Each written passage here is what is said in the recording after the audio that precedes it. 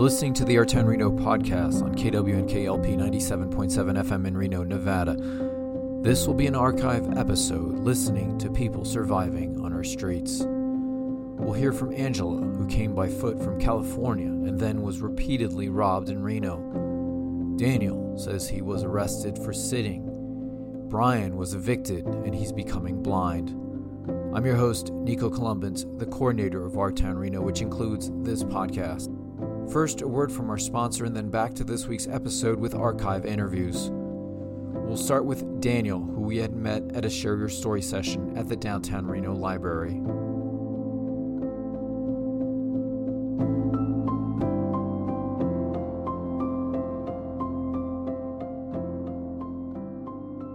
Welcome. Hello. We are the Reynolds Media Lab. Media Lab. Podcasts. Client services.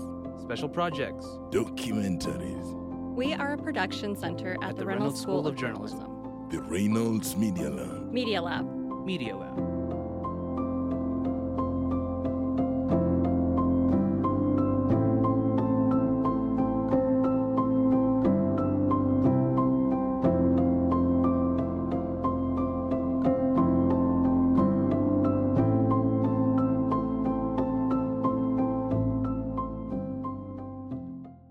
This is Scott King with Our Town Reno, and we have another episode of Share Your Story at the downtown Reno Public Library. And with me today is Daniel. How long have you been in Reno? On and off, probably 14 years. And what are your thoughts of Reno? It's a black hole. You know what I mean? It has something that seems to just draw you back to it. And so what are you doing now? Well, right now I'm back on the streets, and I'm just waiting. And I work construction, so I'm just waiting. I'm doing the day-to-day hustle until I could get back on my feet. So first things first, get an ID, and then after ID, get a bank account, then get a bank account. You kind of go like that, whatever means, you could do those things, then that's what you got to do. So what is it that you enjoy most about your job? Well, the people I work with, that's for sure. That's one thing about Reno, too. I always say it's just a bunch of small town people in a city, and that company is definitely like it. Where have you been staying? So it was the street, and then I seen an old friend of mine, and so what he did, because I don't have my ID, right? So even if I do have money, they won't let me stay anywhere. So I actually gave him money, and he went in and got me a room. So, $57 is what you're expected to one way or another make just to get indoors. So if you kind of do the math on that, every 10 days you're spending around, $600, just not being in the cold. So a month you're at 18. Well, that's about what you're paying, for what, a 2-bedroom apartment now, I would say. So made to be impossible. Thank goodness I have trades, like a skill that I learned, and I have some college, but just actually this past weekend, I had some cash and stuff like that, and I'm always thinking, I'm like, okay, well, what am I going to do? So, I bought like a couple of the guys some clothes. I got another couple of guys a room, and next, like today, I'm just like, fuck, I have a quarter to my name, so... whenever I can, I like to do that kind of shit. You know what I mean? Sometimes it gives you that motivation. It sucks wearing the same pair of pants for a month, but you don't know when you're going to come up with another one that you actually went in there and picked out. And there's something to be said about that. When I got the one room, another guy, he was just like, hey, this is Dan, and he's a really good guy. I vouched for her, and she didn't have anything, any money or, food place, a safe place to go or anything. I'm like, okay. So anyway, she ended up staying. We got some food, and, but she, this is how I know it's like even specifically rougher in these situations. As soon as she was comfortable, she just slept. You know what I mean? And that was just like, because you know that you're actually safe, you got like a Gatorade, a beer, or, a pint or whatever it is that, your little comforts, and then, but your guard is actually down, so I just kind of let her sleep, I watched the TV real low, but you feel, like, even though it's a stranger, it's like, I don't even know you, but I love you anyways, So we went shopping. She helped out a couple people too, and and I still have that like protective bond. So if I ever see her again, it's gonna pick up just like that, and she'll have that same one with me. It'll be that level of respect because when my eyes were closed, she was up. And that's just kind of how it goes. Unspoken though. So you find that sense of like camaraderie pretty common with people among the streets? Yes and no. So you have to learn how to survive one way or another. And like I knew she took from me and stuff like that, but I wasn't going to call her out on it. I wasn't going to mention it. I was just kind of like, I know you're just doing it because you don't know that I would have gave it to you anyways. You know what I mean? And that's just your habit. That's just your get down. That's how you survive out here. So it's like, who am I to judge on that? If you're going to use the word love, you got to understand the meaning of it. And, I might not condone what you do or support what you do or, definitely encourage you to do some of the things you do. But I'm going to love you regardless of what you do.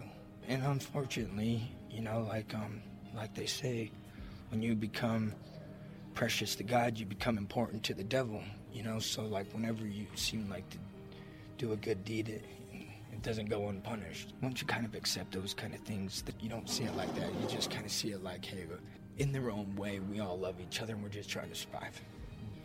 Do you find that there's enough resources in Reno that's offered for people who are struggling with housing?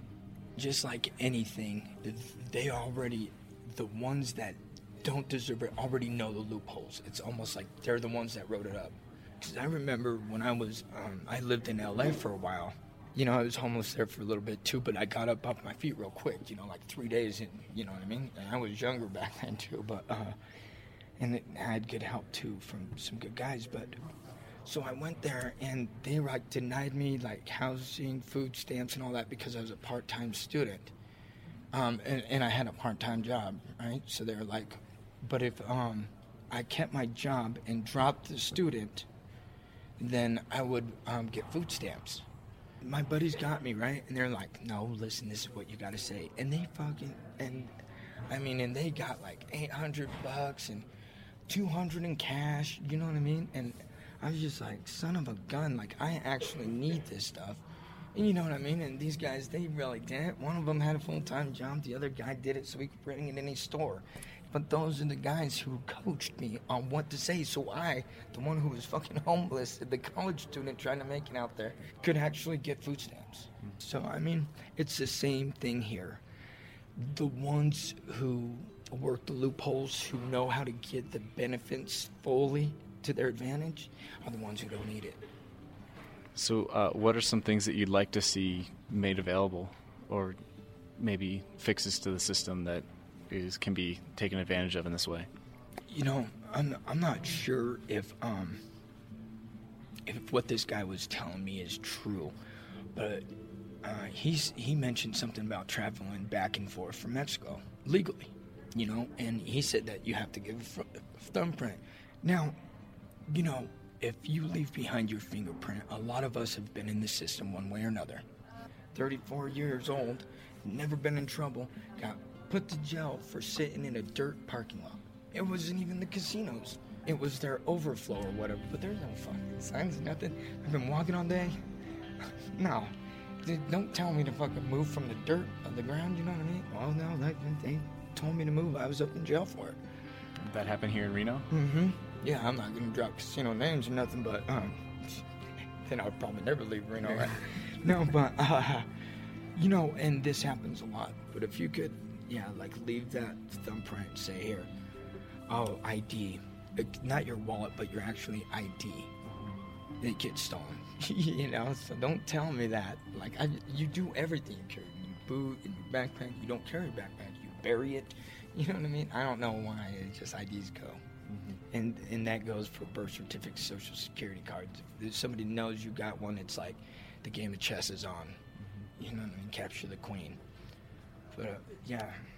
So once hopefully this meeting goes well and you can get another ID, what would be the next steps after that for you? Yeah, thank goodness. This is what I'm talking about, with my boss, right? he was just like, yeah, you're a good worker, and I believe in second chances. Just show up on time and be a man, kind of do your thing. And I'm just like, hey, I appreciate you. So, what would you like people to know about your experience? The Egyptians, right? In order to get into their heaven, I heard that you only had to answer truthfully to 2 questions. 1, did you find joy in your life? The second one was, did your life bring joy to others? Just, consider that.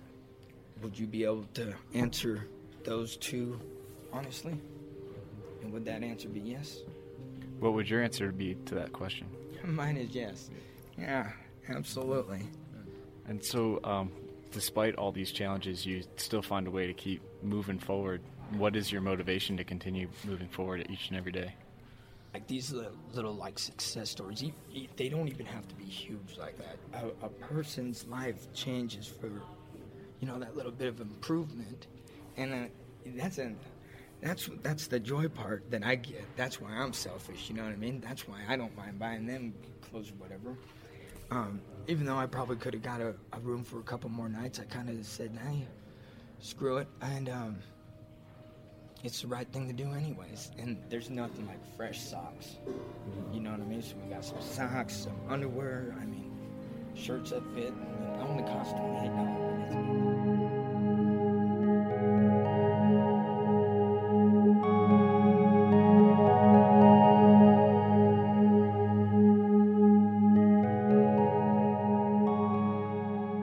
Next on this archive episode, we'll listen to Angela, a mother of 4 who took 12 days to walk from California to Reno. She's a mother of 4, but she isn't allowed to see her kids until they're 18. She said she'd been robbed at a motel and then at a shelter. Like Daniel, she's also trying to get her ID back.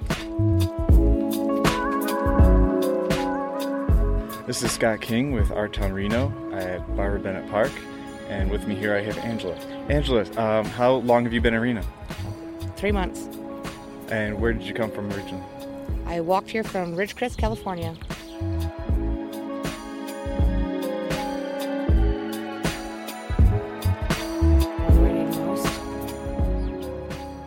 A shower. A shower. It gets cold jumping in that river. Have you met very many other people here at the park?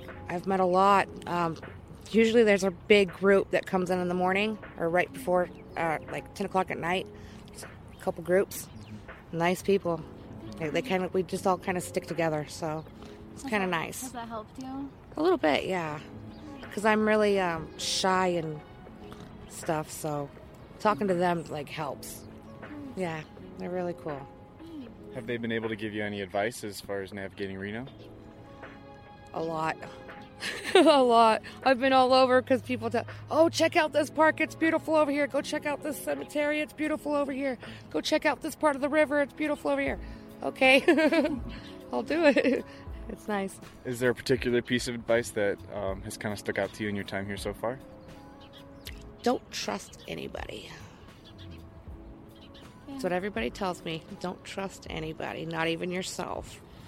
Ooh. So it's interesting to think about and kind of cool to look at. Mm-hmm. Have you not trusted yourself? I haven't, and that's why me and my husband broke up. Have you been homeless before you moved to Reno? Nope. This is my first time. What kind of things have you faced out here? Just everything being stolen. Sometimes people will, while you're sleeping, will throw rocks at you or try to set you on fire. Just harass you. Name calling, judgment. Just because of the way I look doesn't mean, you shouldn't judge. Because I'd give anything for someone else. That should just be human nature. And it's not in a lot of people, and it's upsetting. Are you getting harassment from other homeless people, or just people passing by? Pass buyers. Not really the homeless. The homeless usually stick to each other, we help each other out. So. Have the police bothered you at all? No. Good. No. Good. And how do you get food and stuff? I go to the shelter. Yeah. And are you able to get money at all? I actually get disability checks, but my card got stolen and my ID and my birth certificate and everything. So I'm in the process of the waiting game of getting everything back. How's that been difficult? Yes. Yeah, because I get money. I shouldn't be out here, but I can't touch it because someone took it.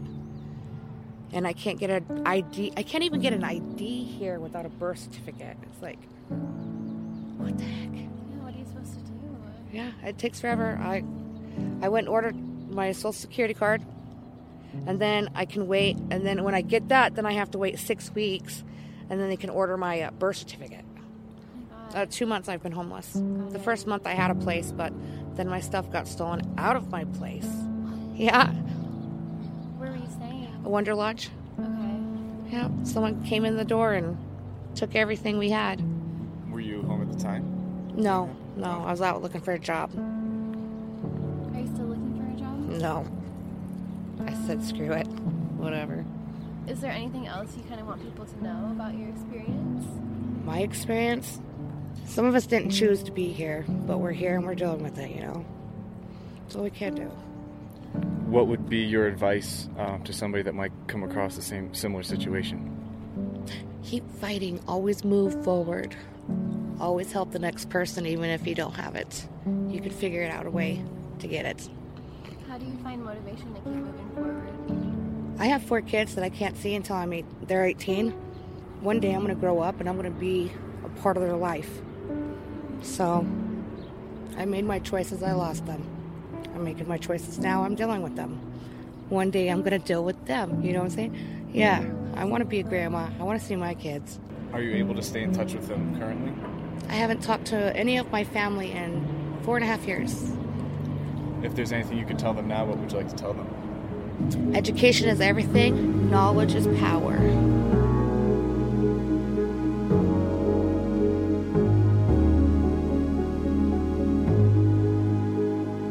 We'll get back to our episode shortly, but first a word from 2 other podcasts in Reno you should subscribe to as well.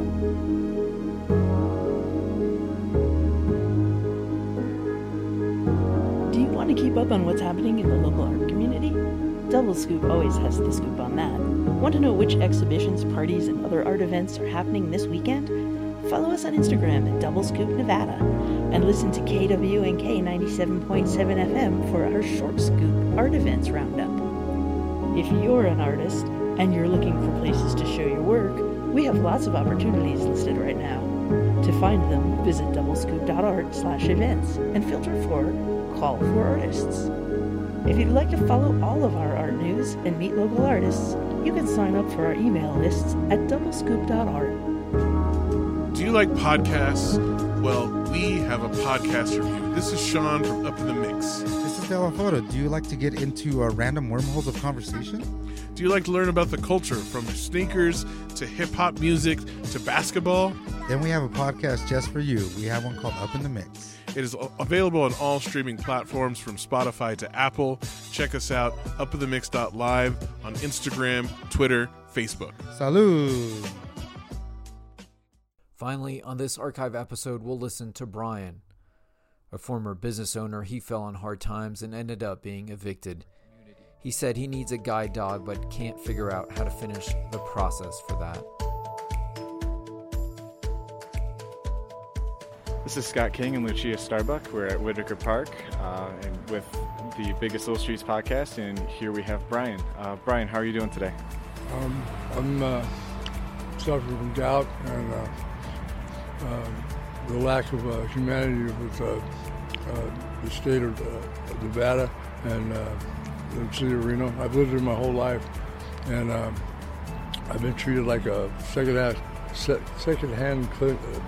somebody from out of a foreign country or something in another foreign country. And I used to have a business here, Nation Transmission King, and before that my mom owned the Wigwam downtown, which used to be next to a thing called the Money Tree. I've been here since Wells Avenue was a dirt road, and the way people are treating the homeless in this state, and I guess around most of this country now, is like we shouldn't be alive. It's like, I don't get it.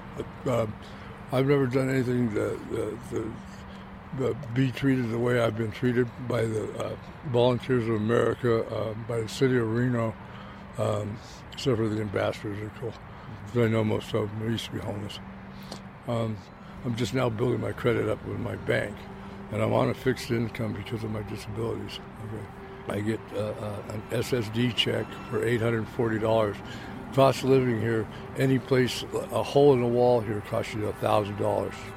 Okay, that's as big as that bathroom over there. Okay, it's like 8 by 4 or whatever, a single suite for over $800 to $1,000 now. Okay, I get $800. How am I supposed to get a place to live? How long have you been homeless?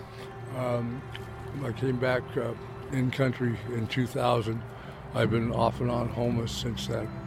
Mostly homeless when I went blind because my whole family and stuff just kind of let go of me because they didn't know how to handle a newly blind person. I've trained for having a guide dog over 6 times now, and because I can't make it out to my lessons, for the last 3 times I missed my last appointment, and God bless the guy that tries to teach me, but it's part of the state law that you have to take them all or you do it again. So you mentioned for a couple of years that you were entirely blind, and now you have an eye. Can you elaborate a little bit on that story and what that means to you? I boxed AAA at Reno High School. Like I said, I've lived here my whole life. I went from there to the Marines for 2 years, boxed there, came back.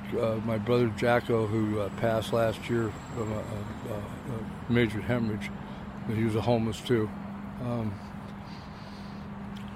hit me while he was having an MS attack.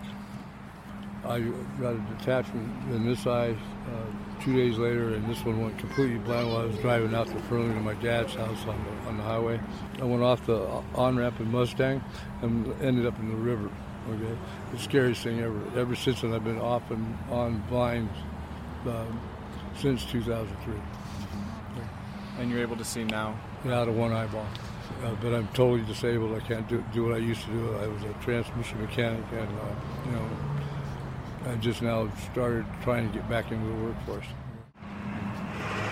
I can't even be on the ground. I'm not supposed to be outside, period, because of my gout. My gout hurts me all the time. That's why I'm going to go from here down to Hopes and see if I can see my doctor, maybe.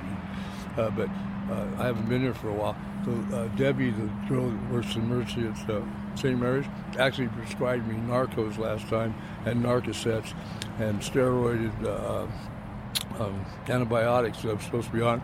But my ex-old lady decided to try to have me thrown in for spousal battery. She faked a spousal battery on the phone. Cops showed up. I didn't go to jail. She went to Lakes Crossing for evaluation. Okay, it's not good out here. People don't get it. Okay? People are dying out here, and they're going to die. Okay? And I don't want to die here.